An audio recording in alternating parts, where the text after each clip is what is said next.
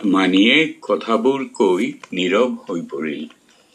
Doctor শৰ্মাই অপলক নেত্ৰেৰে চাই ৰল মানিলৈ। মানিয়ে সঁচাকৈয়ে গল্পৰ দৰে সুবৰ্ণজ্যোতিৰ জীৱনৰ প্ৰতিটো পৃষ্ঠা অকপতে কৈ গৈছে। এনেভাৱে তেওঁ কথাবোৰ কৈ গৈছে যেন সেই কাহিনীত তেওঁৰ স্থান নাই, এয়া যেন আনৰ কাহিনীৰ বৰ্ণনাহে।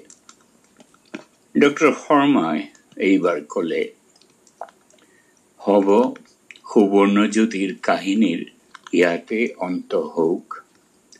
সোফাত হেলান দি ডক্টৰ শৰ্মাই চকু মুদি উচ্চাৰণ কৰিলে, life is stranger than fiction.